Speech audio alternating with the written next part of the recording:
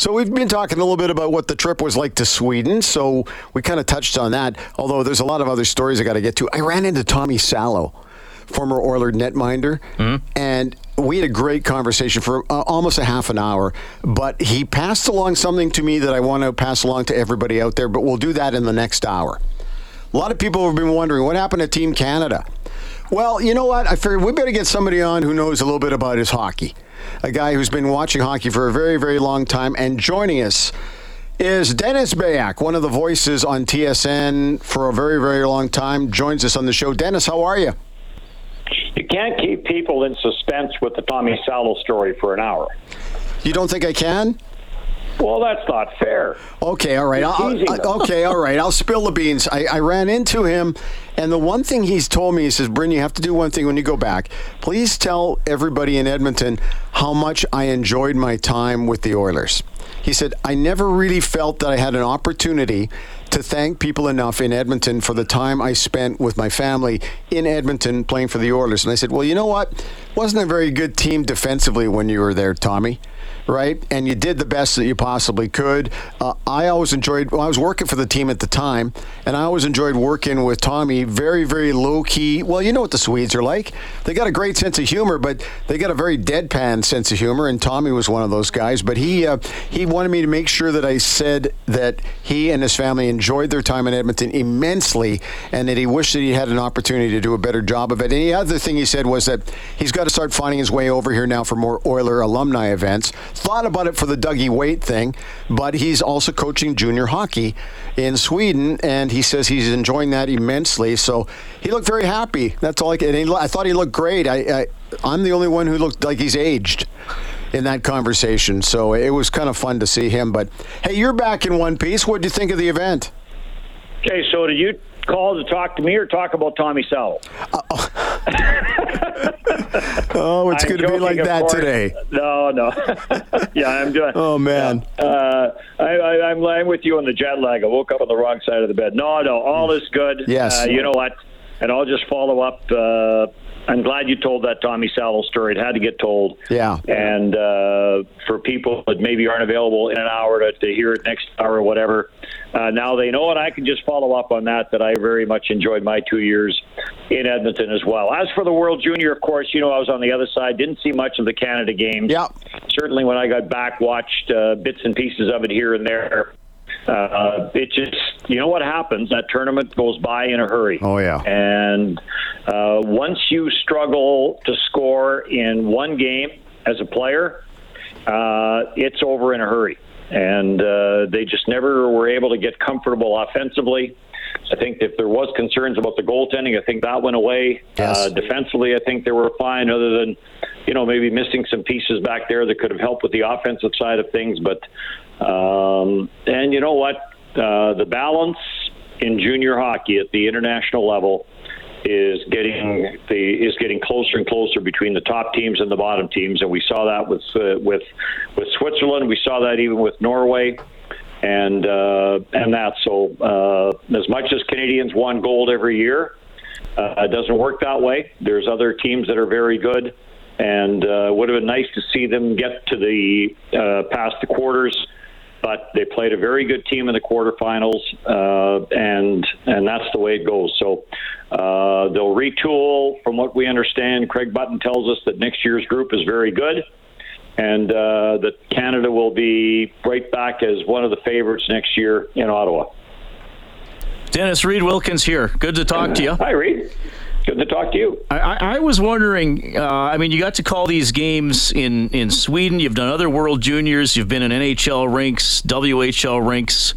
I know I'm putting you on the spot here. Do you have a favorite broadcast location or a favorite rink where you just felt like, man, oh man, I could call a game here every day? Probably Queen's Park Arena in New Westminster, where they brought a ladder. You climbed up and you were put in the organ loft, and you hope like heck somebody after the game had a ladder and came down and got you. Yeah. The Montreal Forum, I think, is the best spot to call NHL games. It's a gondola. The Winnipeg press box is very good. The old Edmonton press box was very good. The new one, not so much.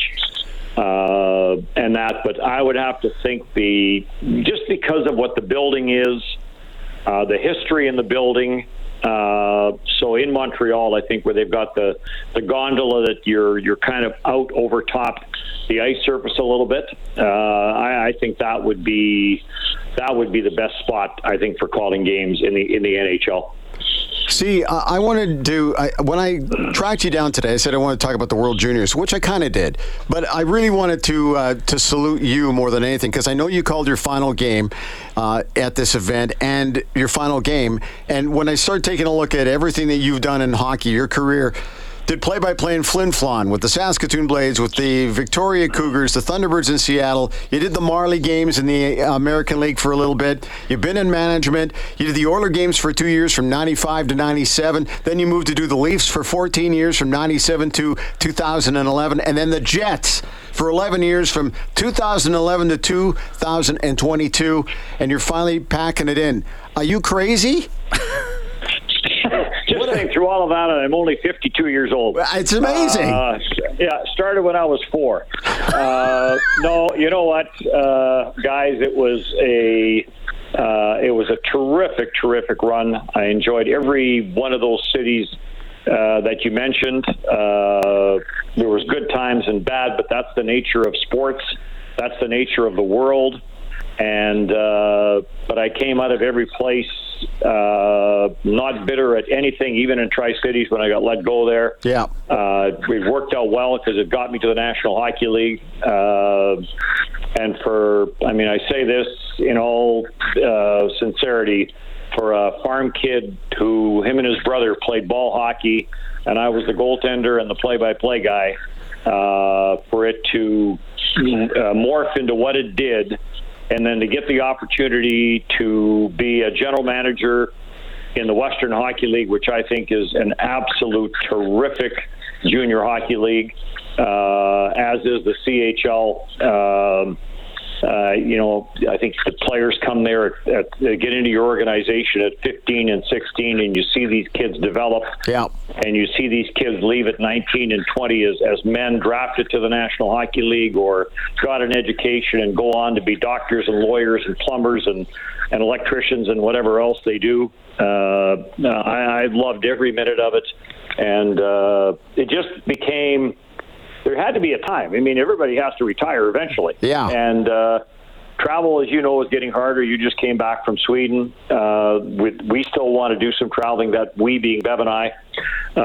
We still want to do some traveling. We still want to do some things. We don't want to be rushed into saying, hey, we got to get this done in the next 18 months before we get too old to travel. So, we're still very healthy and plan to do some things. And I've had a blast doing it all. And good for Dan Robertson, who took my job in Edmonton, and good for whoever will get the World Championship next year, the World Junior Championship next year, because it's a great tournament. Well, you've been a great friend to me, and I wanted to thank you on the air. I didn't want to just do it over a coffee in Sweden. So thanks for joining us, and we'll see you on the golf course in Kelowna at some point, okay? Yeah, Brent, it was great catching up in Sweden. You had a great group of fans there, and it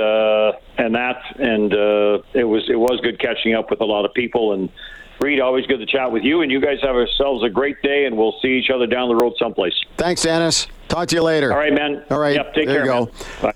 What a career. What an NHL career. What a career. What a hockey career he's had. So, like I said, I basically teased him into coming on to talk about the World Juniors, but I wanted to talk about his career because it was sensational.